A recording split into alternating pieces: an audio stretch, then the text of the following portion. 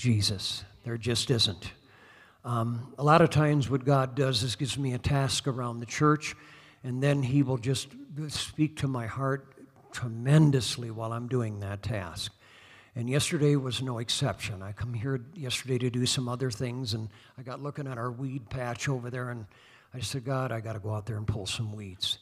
And so that's what I did. I just began to pull weeds, and wow, the Lord just began to speak to my heart about weeds and how many of us have allowed weeds to come into our lives. And I'm not here to accuse, I'm just telling you how it is. And as He would give me these metaphors and analogies, I'd pull. Some of those weeds were incredibly deep. Some of them were. Some of them I could just take my little fingers and just pull them right out. And so I don't know what kind of weeds you have in your life right now, but there is a Spirit of the Lord is in this place for a special anointing for that right now, if you really desire that. I'm not here to force your hand. I'm not here to tell you what to do. I'm just here to say that your help doesn't come from the world. It comes from heaven.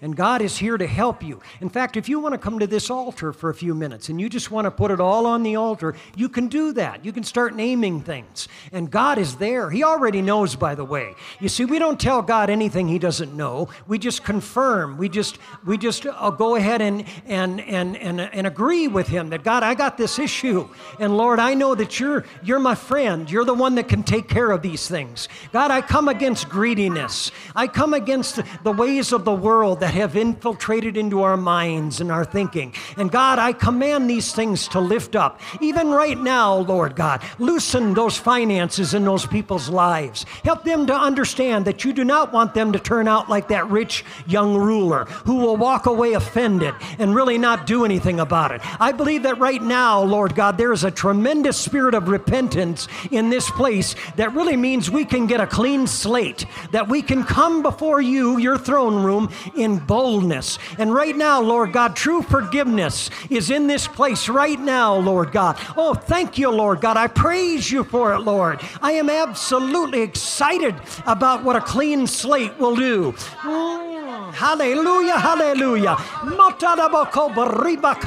I command that which is online right now, and in the name of Jesus, that you can help us, Lord God, that you will help us. And I know that your hand is here. I know that your ways are among us. Yes, Lord God, I speak the word of God in faith. Oh, ha, ratakabo, ribahakando riata. Yes, Lord God, let the anointing of the Lord come and go into the inner man in the name of Jesus, Lord God. And I give you praise and glory for it, God. I'm so glad, Lord Jesus, that you are my Savior. I'm so glad that your word is quick and powerful, sharper than any two-edged sword. It pierces even to the dividing asunder of soul and spirit and joints and mire, and is a discerner of the thoughts and the intentions of the heart. You are turning some intentions here. You are turning them towards you again. And Lord God, I expect this to have ramifications that are going to be deep in the name of Jesus. And I give you the praise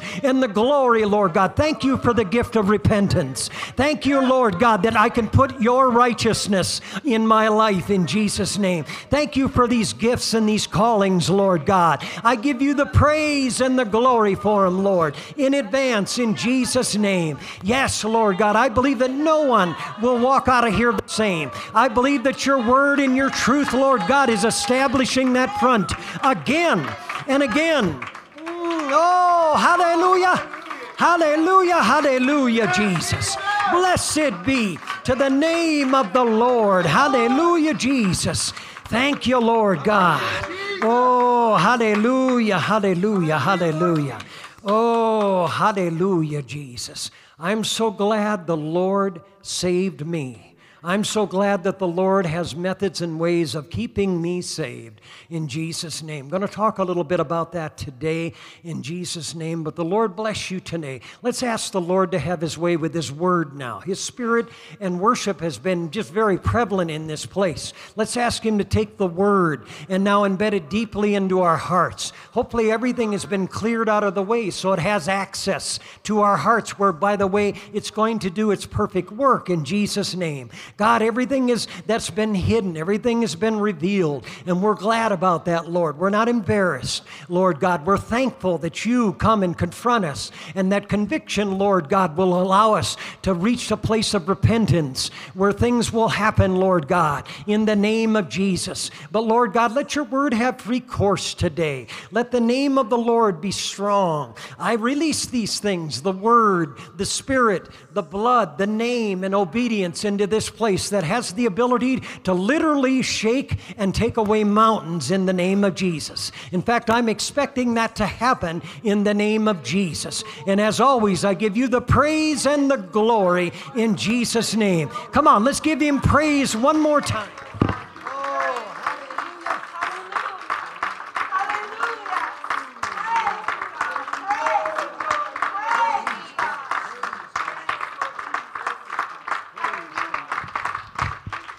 Praise the name of the Lord in Jesus' name. In Jesus' name. You may be seated. The Lord bless you. Wednesday night we got a little bit bold and we passed out some pledge cards. We have some a meeting coming up here in about 2.5 weeks that, in my opinion, is extremely important, not just for this church, but this area. This area has also been infested by weeds and that type of thing. You know, 3 months ago you looked out there on that parking lot and there wasn't a weed in the place. Not one. And then all of a sudden they just started showing up, didn't they? Well, you know, you and I don't have to get intimidated by that. And we don't have to get embarrassed by it. But we do need to do something about it. And so I believe the Lord has called the church in these last days to lead that parade, I should say, down the streets of righteousness. And it's His righteousness that is established in our lives. But if you have not received a pledge card, I don't know if we have any left back there or not, but if you haven't, we'd like to give you one. We're just giving you an opportunity to give. That's what we're doing. And a lot of times in services, there isn't that opportunity. We got people that are coming from all different walks of life that really need to get a hold of God. And sometimes an offering, I'm not saying all the time, but sometimes an offering can kind of stifle that service. I've seen it as a leader in the Rocky Mountain District. And I'm not blaming anybody. We just feel like we have to do this now because, man, there's bills to be paid. Well, God has taught me over the years to get ahead of it and prepare people. And people like you who understand what Paul said in that 20th chapter of Acts. He said it is more blessed to give than it is to receive. I hope you found that out. If you haven't, you are missing a whole lot in life. You really are. And I'm not talking about emptying our bank accounts. I'm talking about realistically, let's just get down where the rubber meets the road. In our culture, we're just giving out of our excess. There might come a time when we're going to have to do that. You know, if this thing, we are coming to the close of an age. I believe it a lot of times will represent the beginning of an age. In the beginning of the age of grace, you can go back to the 2nd chapter of the book of Acts. That's where the Holy Ghost was poured out. And this is where the Bible got a hold of those people. If you read from verses 41 through 47 of the 2nd chapter, I know we like 38, 39, and 40, but, the Bible says they continued in this way. And there were tremendous inroads that were reached in that first couple of years in Jerusalem. And then it spread to the whole world. And literally, it splintered the Roman Empire. It was the church, it was the Spirit of God that literally caused the Roman Empire to fall. And so I don't know what kind of kingdoms we have today. I know there's one that's coming, and it's called the Antichrist kingdom.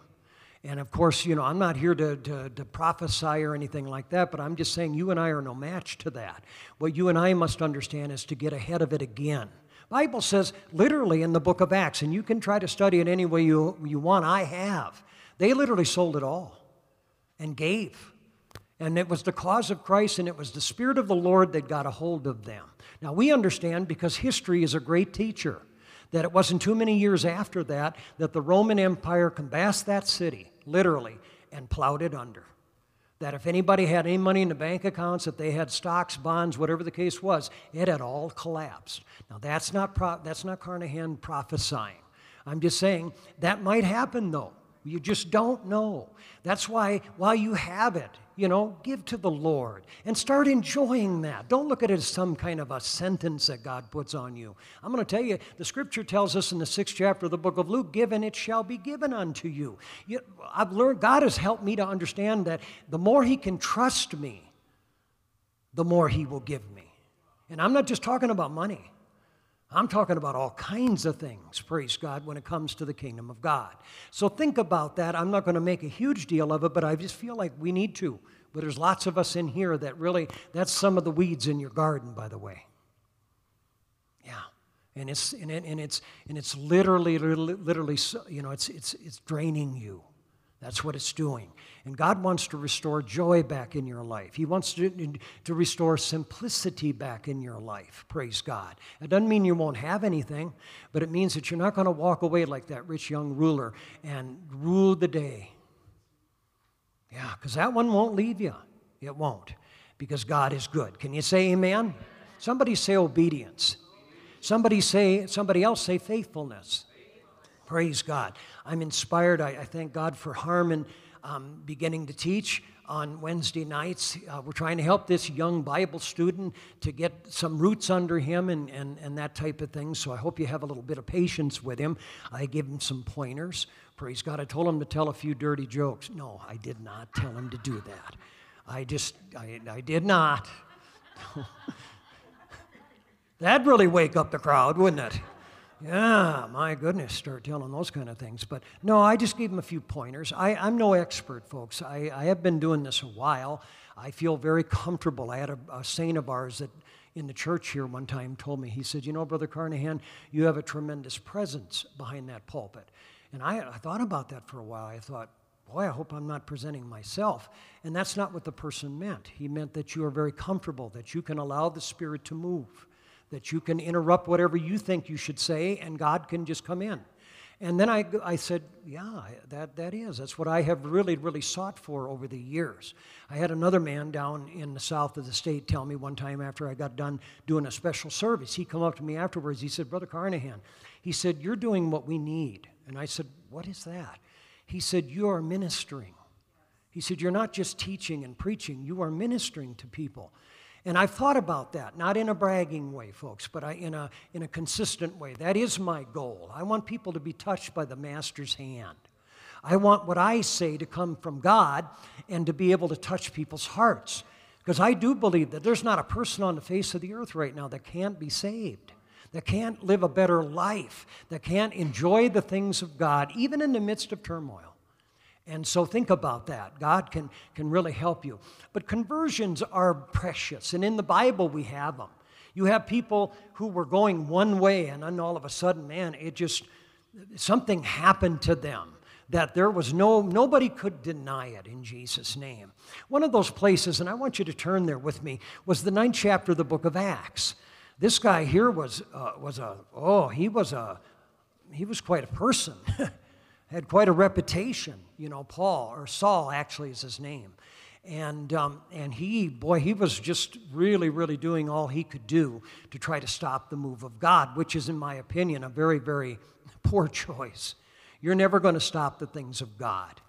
And so we see something drastically happen to him physically, literally. Let me read this to you. The Bible says in verse number 1, I'm in Acts chapter 9. I guess we don't have it up on the screen, huh? Oh, we do? Okay. What's that? 9. Okay, the Bible says, and Saul, yet breathing out threatenings and slander against the disciples of the Lord, went into the high priest. And the scripture says, and he desired, praise God, or asked him of letters to Damascus, to the synagogues, that if he found any in this way, whether they were men or women, he might bring them bound unto Jerusalem. You talk about a bona fide witch hunt. This guy was on it. This guy was with vengeance. He was saying, listen, I'm going to get these people. They don't deserve to live. They don't deserve to be in society. So understand what's going on here, okay? Things are not going so well for the church, you know, in the physical realm. People were being put to death. People were being stoned. We saw that just a few chapters earlier than that. And so here it is, you know, one of the major culprits. And nobody knew this. If anybody in the church, you know, if we could have put up posters in the church at that time, enemy number 1. You know whose poster would have been up, don't you? You better believe it. That would have been Saul's picture, man, and we'd have been throwing darts at it. We'd have been laying hands on that picture and asking God to curse him and the whole 9 yards. And people didn't realize that there were other things happening to this man. You talk about a world of conflict. I can't imagine the last couple of months this guy was living before he came to the Lord. The conflict that was going on, the things that God was trying to reach him with dreams and things of that nature. And so here it is, he's trying to be a big man, and he's trying to really try to restore things. And as he journeyed, the Bible says in verse 3, he came near Damascus, and suddenly, everybody say suddenly. Remember that word? Those 120 that were in the upper room? Remember that? Nobody could set a time clock to that one. It was all of a sudden it happened. They were just there. They were in the right place at the right time. Come on, think about that, saint. Come on, it's very simple to live for God. And that's why I'm telling you, you can be in the right place at the right time on a regular basis. That doesn't mean you're going to be perfect. It just means you're going to be there. And you're going to see things that maybe you've never seen before. Bible says in verse number 3, all of a sudden there shined around him a light from heaven. I have no idea what that looked like, but man alive, it had to be something.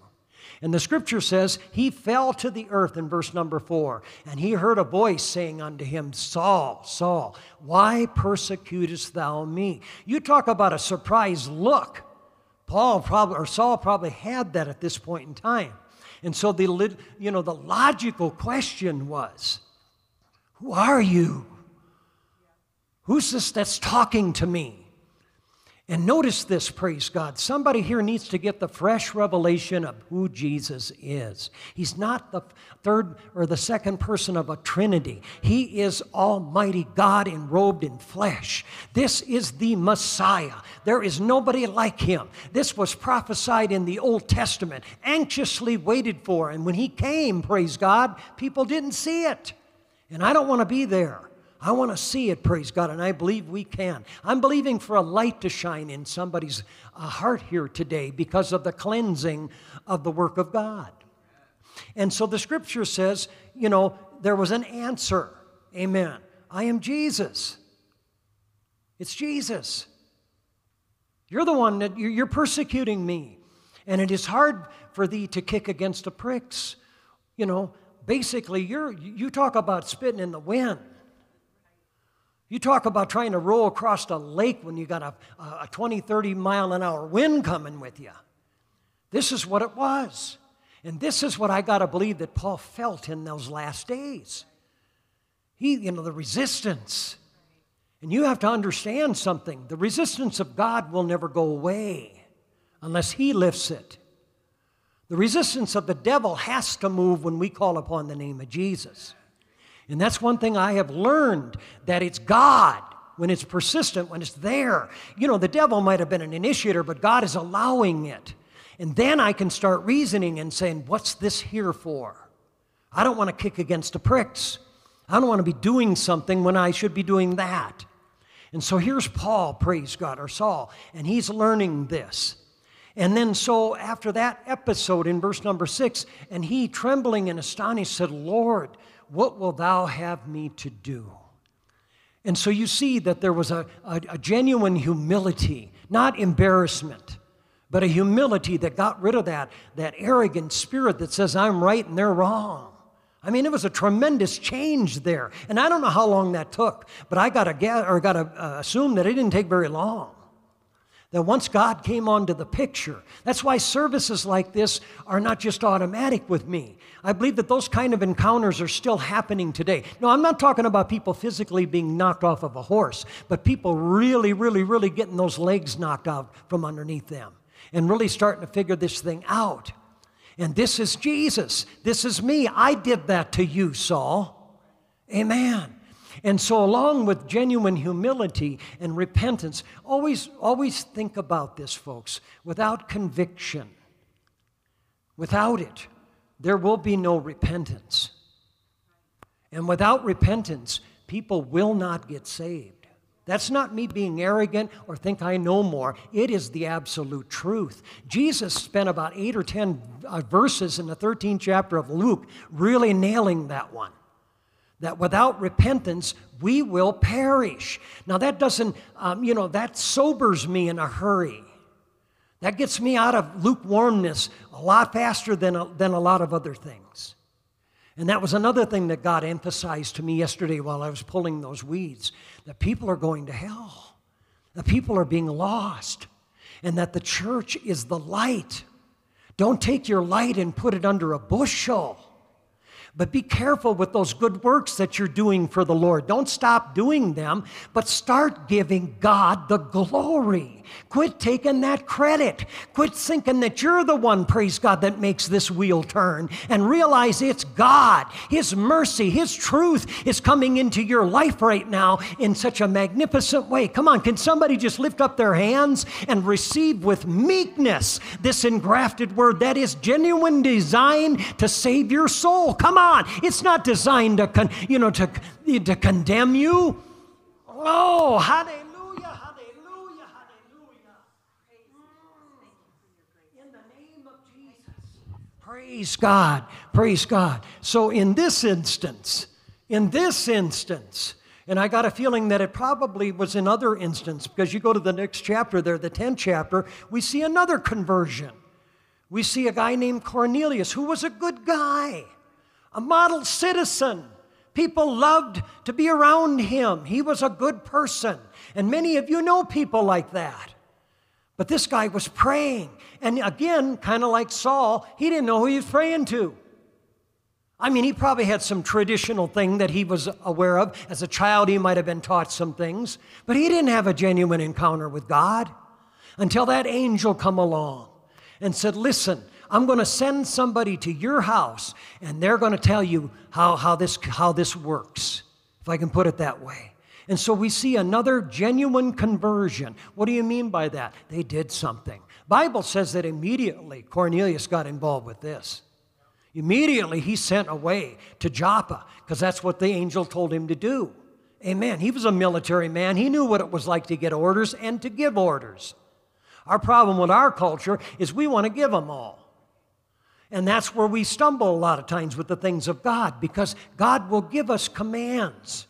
Praise God. I hope you'll show up sometime. Talk to a guy Thursday night. You know, unique situation in the hospital. I won't go into the details, but I had to do something I never did before.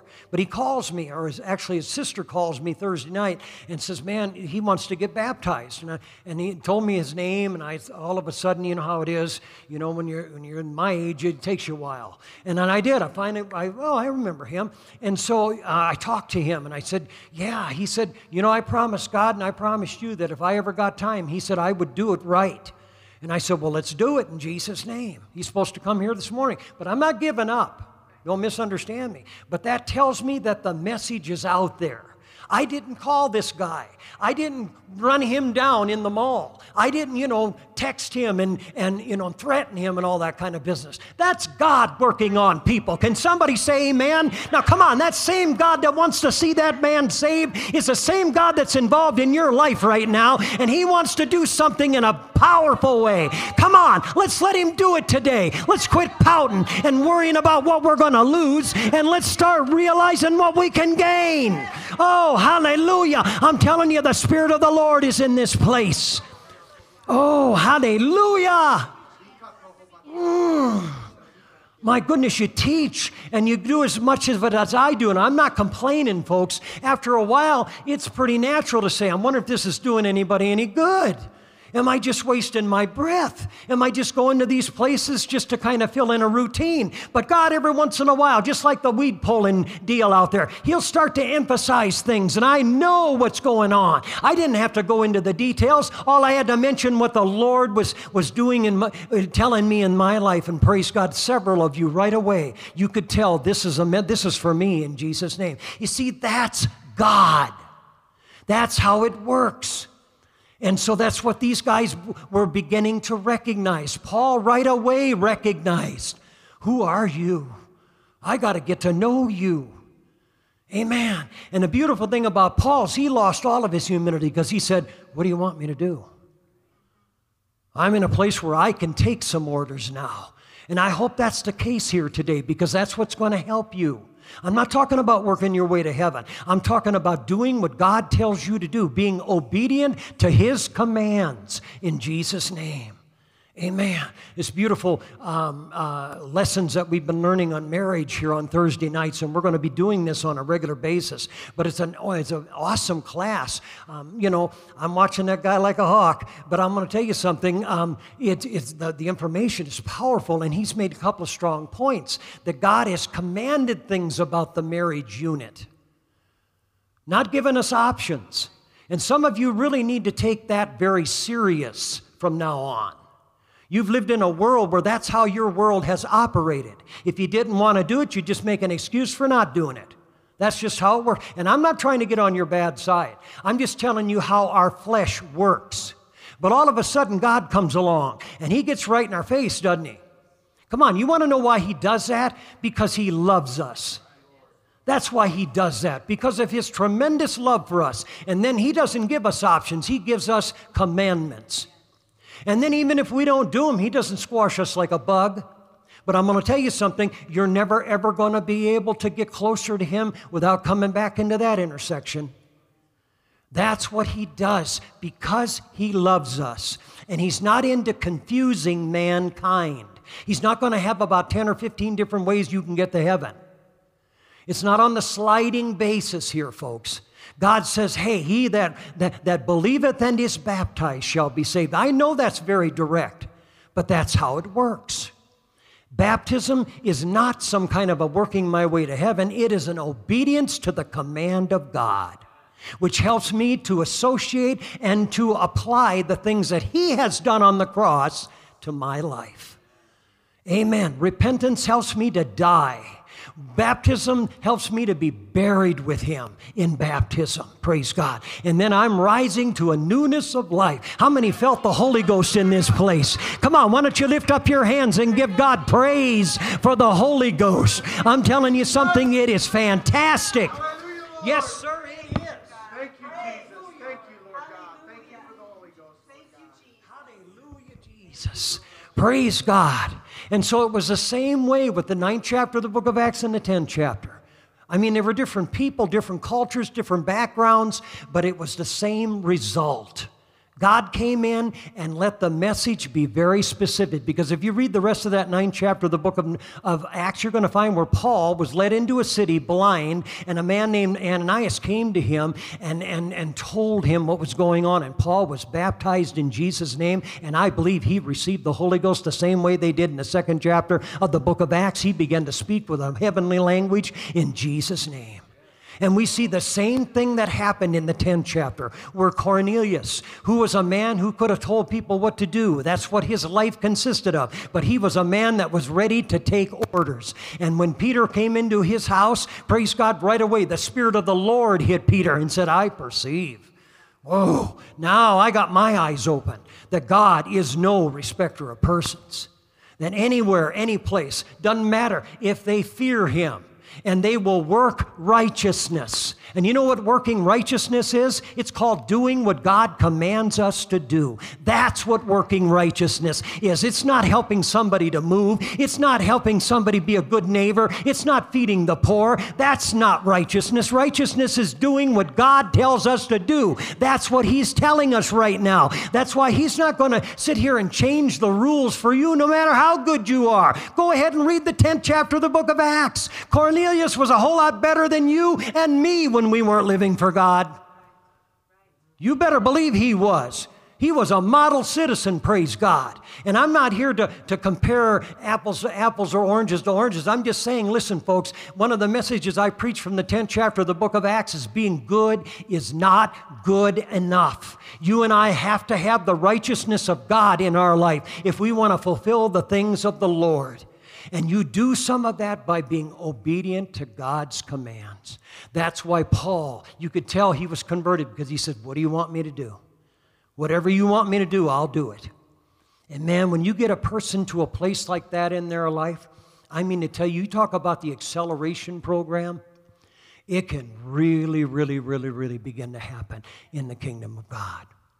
Now, would you just lift your hands and close your eyes right now and ask the Lord to give you understanding to what's being said here? Come on. Get rid of that blockage. Oh, hallelujah.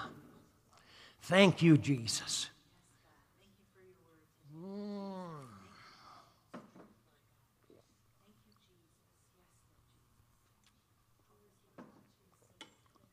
Thank you, Jesus. Thank you, Jesus. Well, that's right. I'm so glad. Just take another 30 seconds and just bask in that. Now, that's the Spirit of the Lord that has come into this place to help us to know there is a way. His name is Jesus. There's no other way. There is a way that seemeth right unto a man, but the ways thereof that ends up in death. But there's a way. His name is Jesus, and He can help us. He can really, really, really help us in Jesus' name. Praise the name of the Lord. Hallelujah. Hallelujah. Praise God. Praise God. Thank you, Jesus. Amen. This train of thought began Wednesday night. We had the video that we have on Wednesday nights that accompanies our Bible study. I hope you're appreciating the material there. I really do. You know, whether you like the presentation or not is one thing, but boy, the material is fantastic. It's just good stuff. And I appreciate our organization rising to the task 20, 30 years ago when they started really, really taking this serious. And it's not like a canned message. That's not what this is. It's just certain things.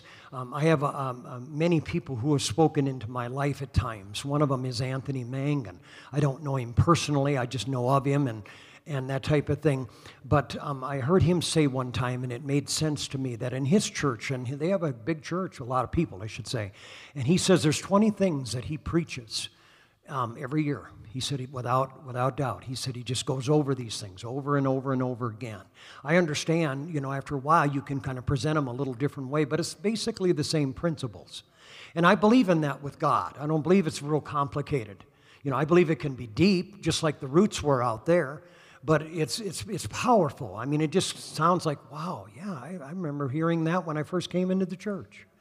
And it's refreshing because you understand that God isn't doing, that kind of thing. He isn't doing the new thing. He's just reminding us of the old.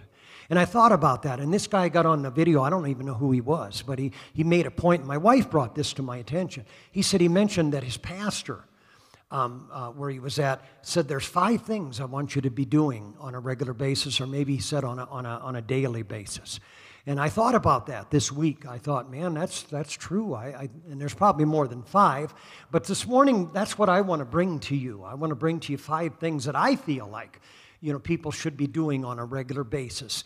If you want to keep the weeds down, if you want to keep a lot of the things at bay. And so hopefully this will help you. It's nothing new. This isn't the Milky Way I'm going to present to you. This is just, you know, good old terra firma here. That's where I'm at. And so hopefully this will help somebody in the name of Jesus, because I like that attitude of Paul. I like what he said. Tell me what to do. What am I supposed to do?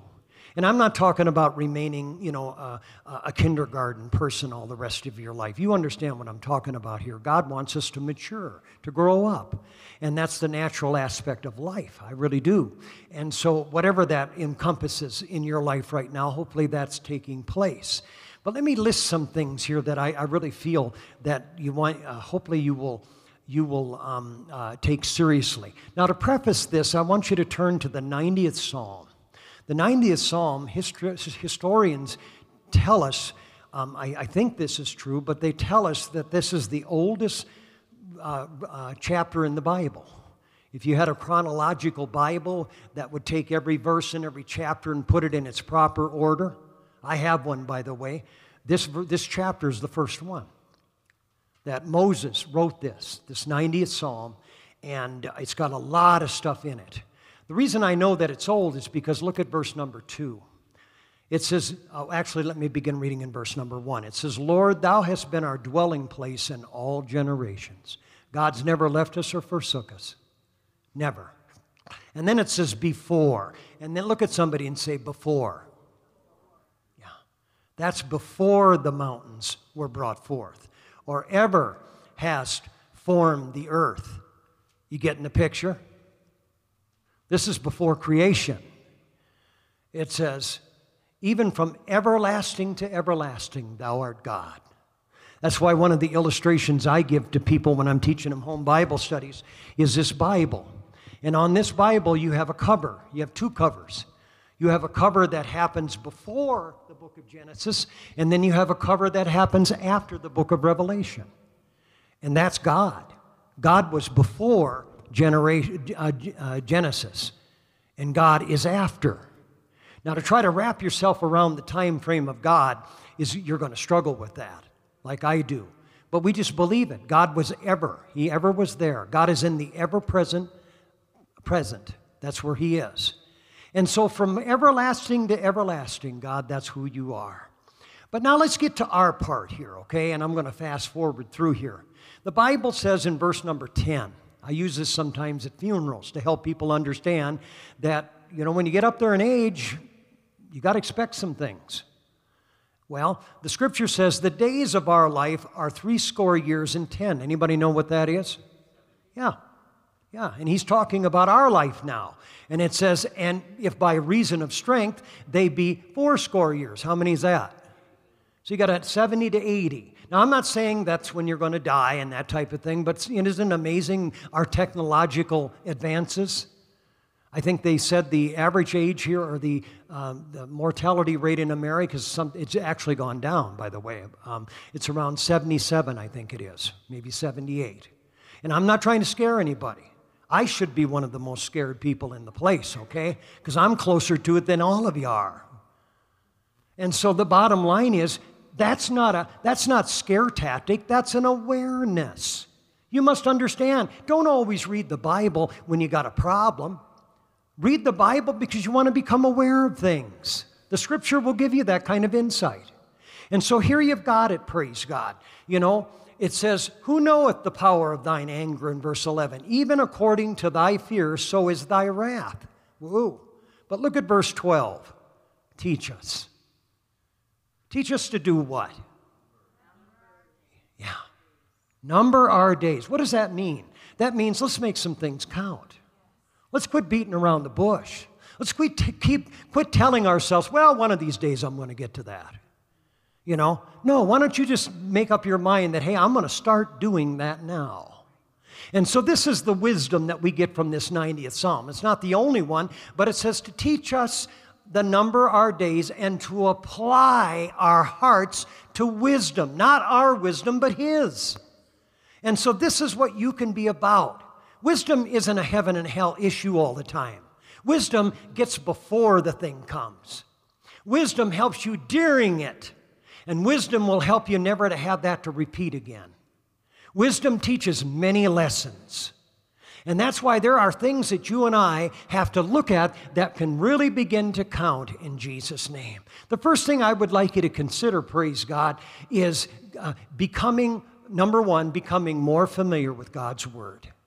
Now, I was going to say study the Word, and right away people think that you got to stack up a bunch of books and you got to, put them on a desk and you got to just, zone it, And I'm not saying that isn't good. I do it, from time to time myself.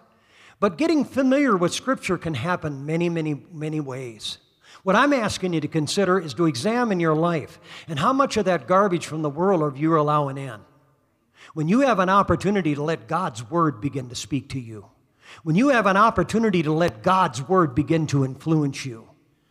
Come on, I'm not here to indict you. I'm here to say this is a daily thing. This is not when I got a problem, I'm going to look for the answer in the Scripture. Yeah, I do that, just like you do, but it's more than that to me. I want to become so familiar with the Word of God that when, not if things happen to me, right away there's a Bible verse that comes and presents itself. Now listen to me, folks. I don't think you have to have a photographic memory to have that to happen. I just believe you got to make a priority in your life, that God's Word is that priority. And get off the internet and get off some of this other stuff, praise God, that's just putting all kinds of trouble and all kinds of disease into your mind. Now listen, that doesn't mean you got to shut everything down. It just means take another look at it, praise God. It's not doing you or me any good.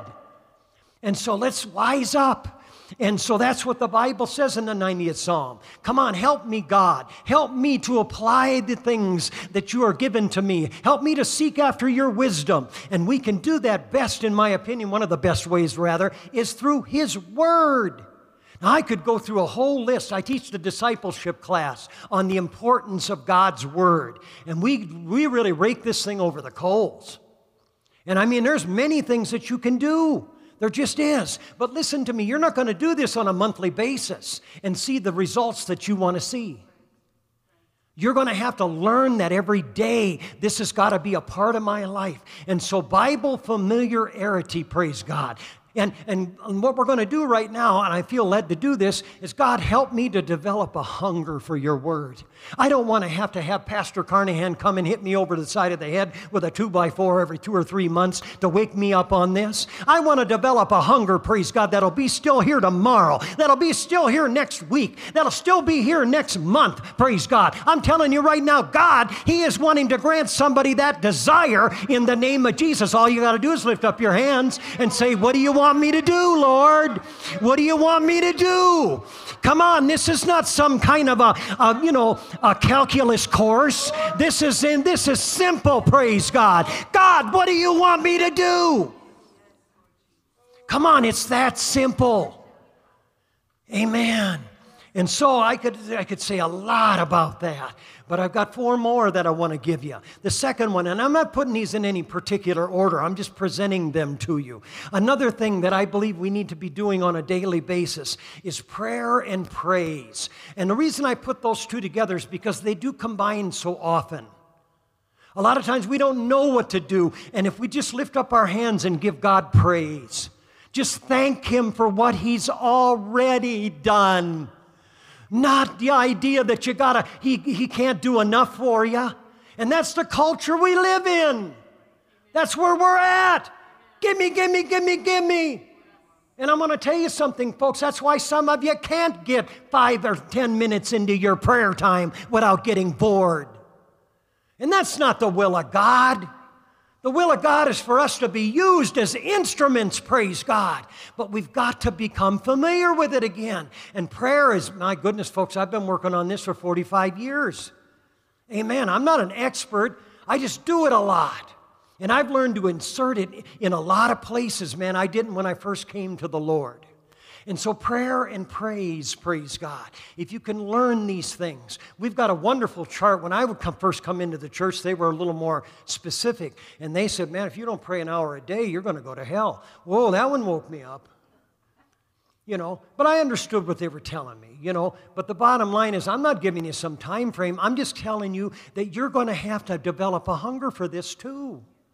That prayer sometimes isn't going to be easy. And same with reading the Bible. And I don't know who we think we are. We want to go downhill both ways. That's where we're at. Riding my bike. Like to ride my bike. Yeah. And I got this path, man. It's right out my back door. And it's cool. I love it. Man, a live zoom. Man, I put that thing in 3rd gear, almost at number 7. That's 21 gears, boy. Hey, I can pump that thing. But I thought the other day, man, this is pretty flat. There's no problem with this. And so I went over to the fishing lake park, where there's not a whole lot of traffic. And I thought, well, I could go in faster, that type of thing. That's all right. You're doing this for cardio.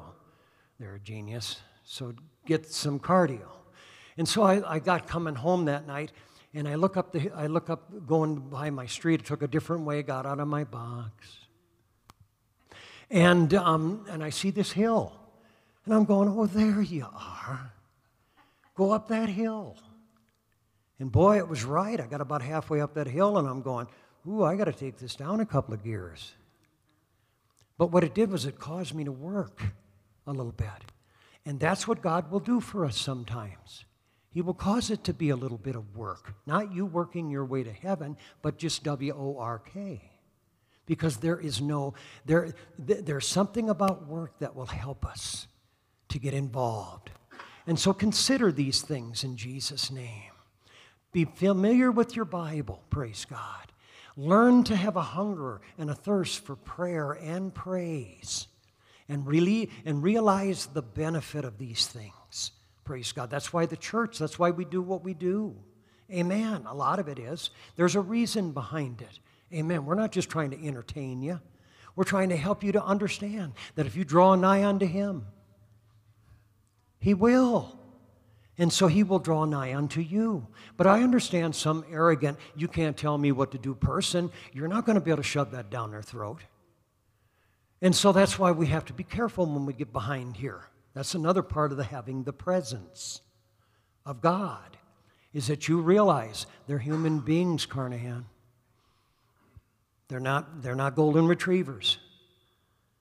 Oh, I love it when other people have dogs, because I don't have to clean up after them. And so my wife and I at the flat, we're at our flat now, and so we're sitting out in the back having our little coffee in the morning, and all of a sudden I see this ball come flying over the tree, and this dog, beautiful dog, I had to have Border Collie, and oh my goodness, you need to let that dog come to your dog, because it was, man, I mean, tell you, you talk about the epitome. But that dog, man, it would chase after that ball, and bam. I even thought it was a smart dog, because after about 20, this dog was doing this for 15, 20 minutes. And I'm going, wow, her and I, we were just amazed. We just sat there all day, watch this dog do that. But all of a sudden, the dog got smart, and the shadow of the house was over there, and the dog caught the ball, walks over by the shadow, and just gets down. And just sits there. And I thought, boy, that dog is smart. Yeah. But I realized that's not what I'm doing here. I'm not throwing the ball out at you so you can go and catch it, so you can make your master feel good. That's not what's happening here, folks. You are a free moral spirit. Amen. You can do what you want. That's what makes it so special when you do what he wants you to. That's what makes that special. It's because God knows that you're working at some things when you do his will.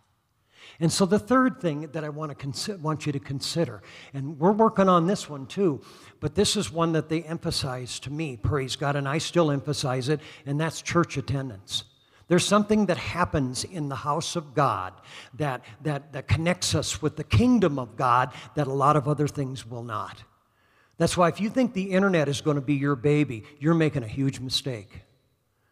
It's just not going to happen that way. And that's not a threat. That is absolute observation.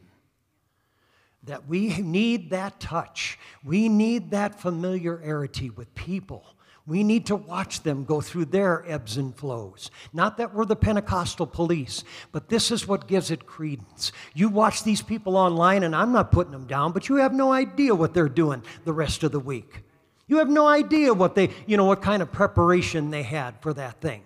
And not anybody, but a lot of people can prepare good messages, folks. It's the ones that live them. Those are the ones that really, really, really make an impact in people's lives. And the local church is that. And I understand this is a bad subject for some people because, I got all kinds of things going on. We got the kids involved in this and this and this. And I understand that. I had them too, But again, it comes down to priority. What's important?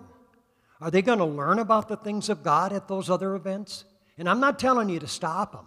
I'm just saying take a good look at it this week. What's it accomplishing? Are you just trying to become more friends to them?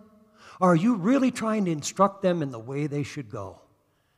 I'm not trying to get on your bad side, folks, but church attendance is a very important thing. In fact, the scripture that comes to my mind probably does to yours, that fail not to assemble yourself. See, there's no mandate in the Bible about having church at 10 o'clock on Sunday morning. It just says, have it. And this is what we do here. We're trying to improve in our services. We're trying to raise up leadership amongst our young. We're trying to give people an opportunity, praise God, to have their gifts and their callings to come from God. And I understand that's going to take a little bit of adjustment. And you know something, sir? You know something, ma'am? That's good for you. It's good for you to sit there and watch somebody kind of stumble through something once in a while. Because I'm going to tell you something, folks. It tells you that at least people are willing to try. And I don't say that in reflection to Harmon. Harmon's a very polished talker. This kid's getting a great education down there where he's at. But I'm going to tell you something. You got to get that education out of that building down there and that polished environment. And you got to get it out here in the field where it really, really, really is going to do some good. And praise God, who knows what he's going to learn from the next couple of weeks here. Who knows what's going to happen to him and what can change in his ministry? Amen. And you can help him. How do I help him? Oh, I'm going to preach it for him? No, you come here and clap your hands. You come here and lift your hands in the name of Jesus and say amen at least once. And just say, hey, come on, brother, I appreciate you doing that in the name of Jesus. You don't know what that does for people, praise God, that are really trying to fit that square peg in that round hole. I understand that. Oh, that's a metaphor. God rounds it out. Then it can fit in there. Praise God. Yeah, you weren't expecting that one, were you? Yeah. So church attendance, you help us. You help yourself. And I understand, man, people look at you like you got 3 heads, man, when you tell them you start going to church 3 times a week. I understand that. Then you start throwing in a marriage class. And then you start throwing in, well, you go to prayer too? I mean, my goodness, what do you guys do? Live there? Yeah, I'd like to live there. Yeah, this is a great place. Air conditioning works. You know, we got some great cooks in this church. Amen. Haven't heard a cuss word in 2 hours. I'm telling you, this is a great environment. Start cherishing it.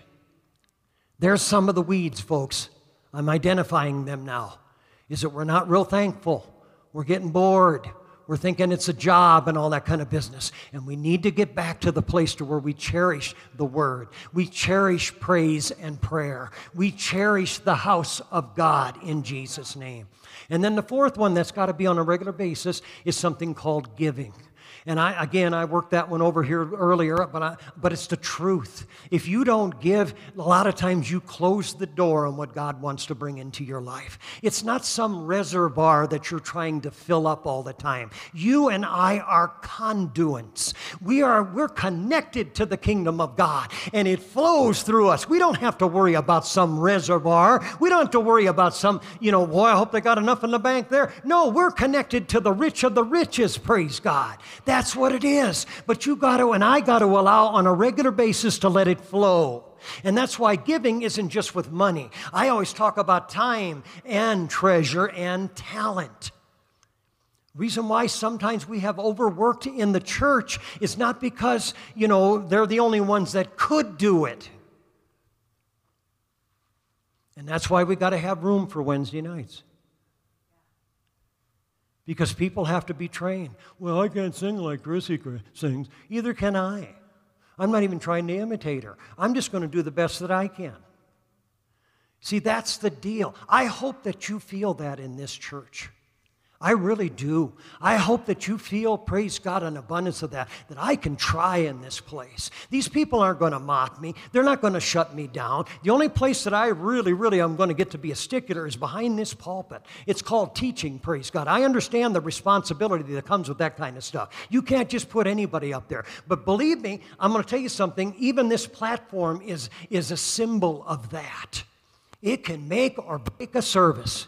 You get somebody up here, praise God, that wants to help, wants you to see how great they are, and they want their star to shine all the time, they will shut down a spiritual movement of God in a heartbeat. I don't want people like that up here, and I hope that you don't either. That's why you got to pray for the people that do come up here, because it's more than just learning a song or learning how to do something great. It's having the right spirit. Come on, somebody lift their hand right now and ask the Lord to help you with that. Come on, that's what He wants to do.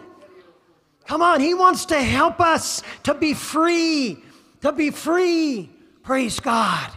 And that's why giving of our time, our talent, and our treasure will help in these matters. We'll learn that we are totally dependent on God, and that's the way it should be.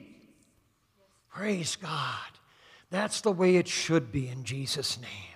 And then finally, the fifth thing, we've got the Word, we've got prayer and praise, we've got church attendance, we've got giving, and then the fifth thing is witnessing.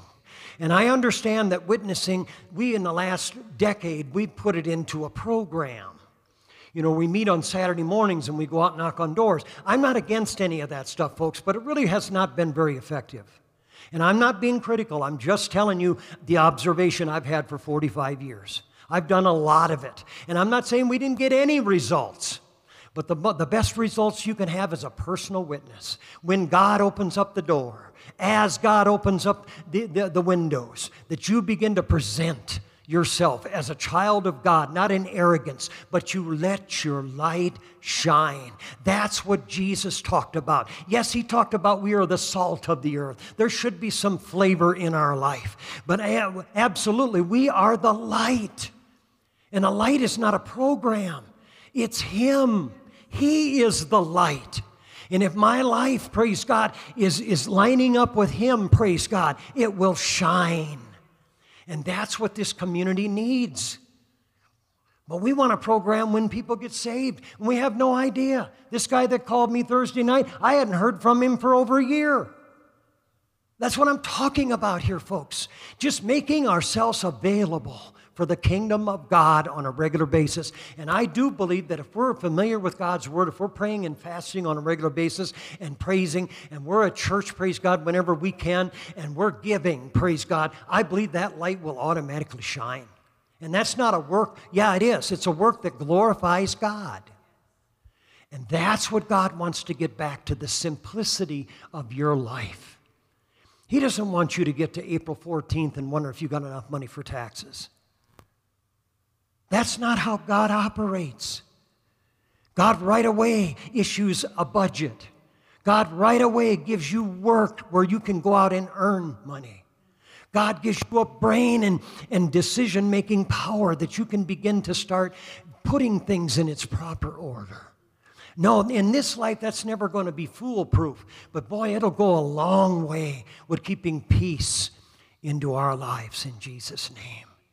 See, folks, that's what God wants to do. He wants to return that simplicity back into our lives in Jesus' name. Let me end with this. The Scripture says in the 2nd chapter of the book of Acts, let me go there, and I'm just going to take a couple of verses out of there. I've often referred to the 2nd chapter of the book of Acts, but I've adjusted that a little bit. But the 2nd chapter of the book of Acts is being a tremendous blueprint of how the church operated. And I understand you got to be careful with that, but the book of Acts is a tremendous blueprint. And I remember this, and I believe this with all of my heart, that whatever happened in the book of Acts, we can expect to be happening to us. But you know, a lot of times, if you're like me, you'll read the Bible like you read the newspaper. There's certain things you just don't read. I'm not interested in that. Not interested in that. You know, I don't care what they have for sale. I don't care who's this and who's running for office and that type of thing. And so you can skim through the newspaper in a heartbeat because you read the 5 or 6 things that you like. Well, sometimes we can get that way with the Bible. And we can look at some of these things that happen in the Bible and say, yeah, thousands, yeah. Look at somebody and go, yeah. Oh, yeah. But boy, we get around 6 and 7 there, you know, when they're growing, and then in 7, you know, when there's opposition. We go, oh, I don't know about that one. I think we'll just skip over to that one. And see, we must understand that with those things, people receiving the Holy Ghost, people getting the things of God. The Apostle Paul is a good example. We've talked about his conversion today, didn't we? But do you realize the first missionary journey he went on? He thought, oh, man, these people are going to love seeing me come. We're going to, man, great Sunday mornings and great Sunday, you know, dinners and stuff like that. Gets to a place called Lystrum, and he begins to preach the word, and that opposition was following him. And they got so upset, man, they stoned him. And they drug him out of the city because they thought, man, we're done with this guy. Not with God. And I don't know what kind of scars those stones left. I don't. And I'm not going to sit here and try to, you know, give you my version of it. I'm just telling you, I believe there were some scars. I believe when Paul went to that city and began to exhort the brethren, he looked like he got stoned. Big time. But he changed his message a little bit, and you study this for yourself. He changed and added something to it. He said, through much tribulation, we're going to enter into the kingdom of God. Now, that's not some threat. That's not some scare tactic. That's reality. Because I'll guarantee you that if you do these 5 things on a regular basis, which I hope you will, you're going to get some opposition. You're going to get somebody, man, to look at you and say, who do you, And I'm not saying you're going to get stoned and drugged out of the city. I'm just saying, but you can expect, and the word tribulation actually in one of its root meanings means pressure. You're going to get pressure to shut up. Keep that view to yourself. We don't want to hear that around here. Well, I don't have to say anything and still live for God.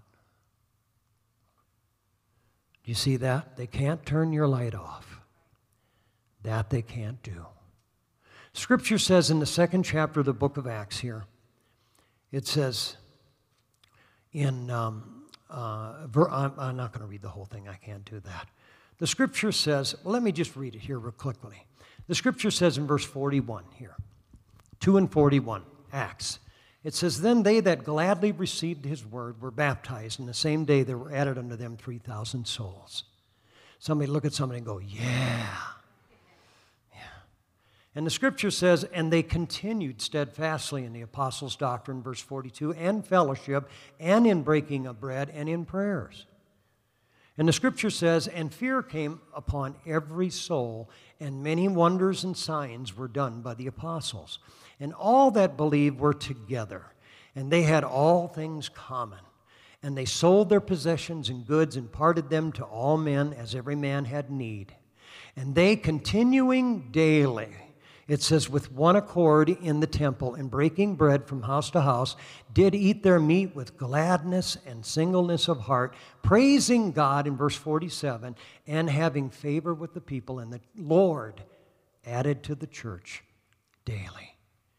See, that's why I'm so convinced of these certain things, if we can be just doing these things. I'm not talking about it's going to be the exact same way every day. But it's every day that you get up and you say, man, I am going to put these things in my life. And I believe that's when God, He will add to the church. He understands. And so you and I, it just comes down to the fact that if we do our part, God always does His. And so we don't have anything to be scared of. We just have to be careful with the weeds. We have to be careful with the things that we allow to grow. One of those analogies that Jesus talked about was the fact that he that had, sowed the seed, there were thorns that grew up. And this represented the cares of life and the worldlyism and the loving of riches. This is what that represented. And boy, if there's ever a culture, it's ours. This is what we do. We put a big, huge emphasis on those kind of things. And it takes the grace of God for us to keep that in balance. Are you willing to let God become the Lord of your life in those areas?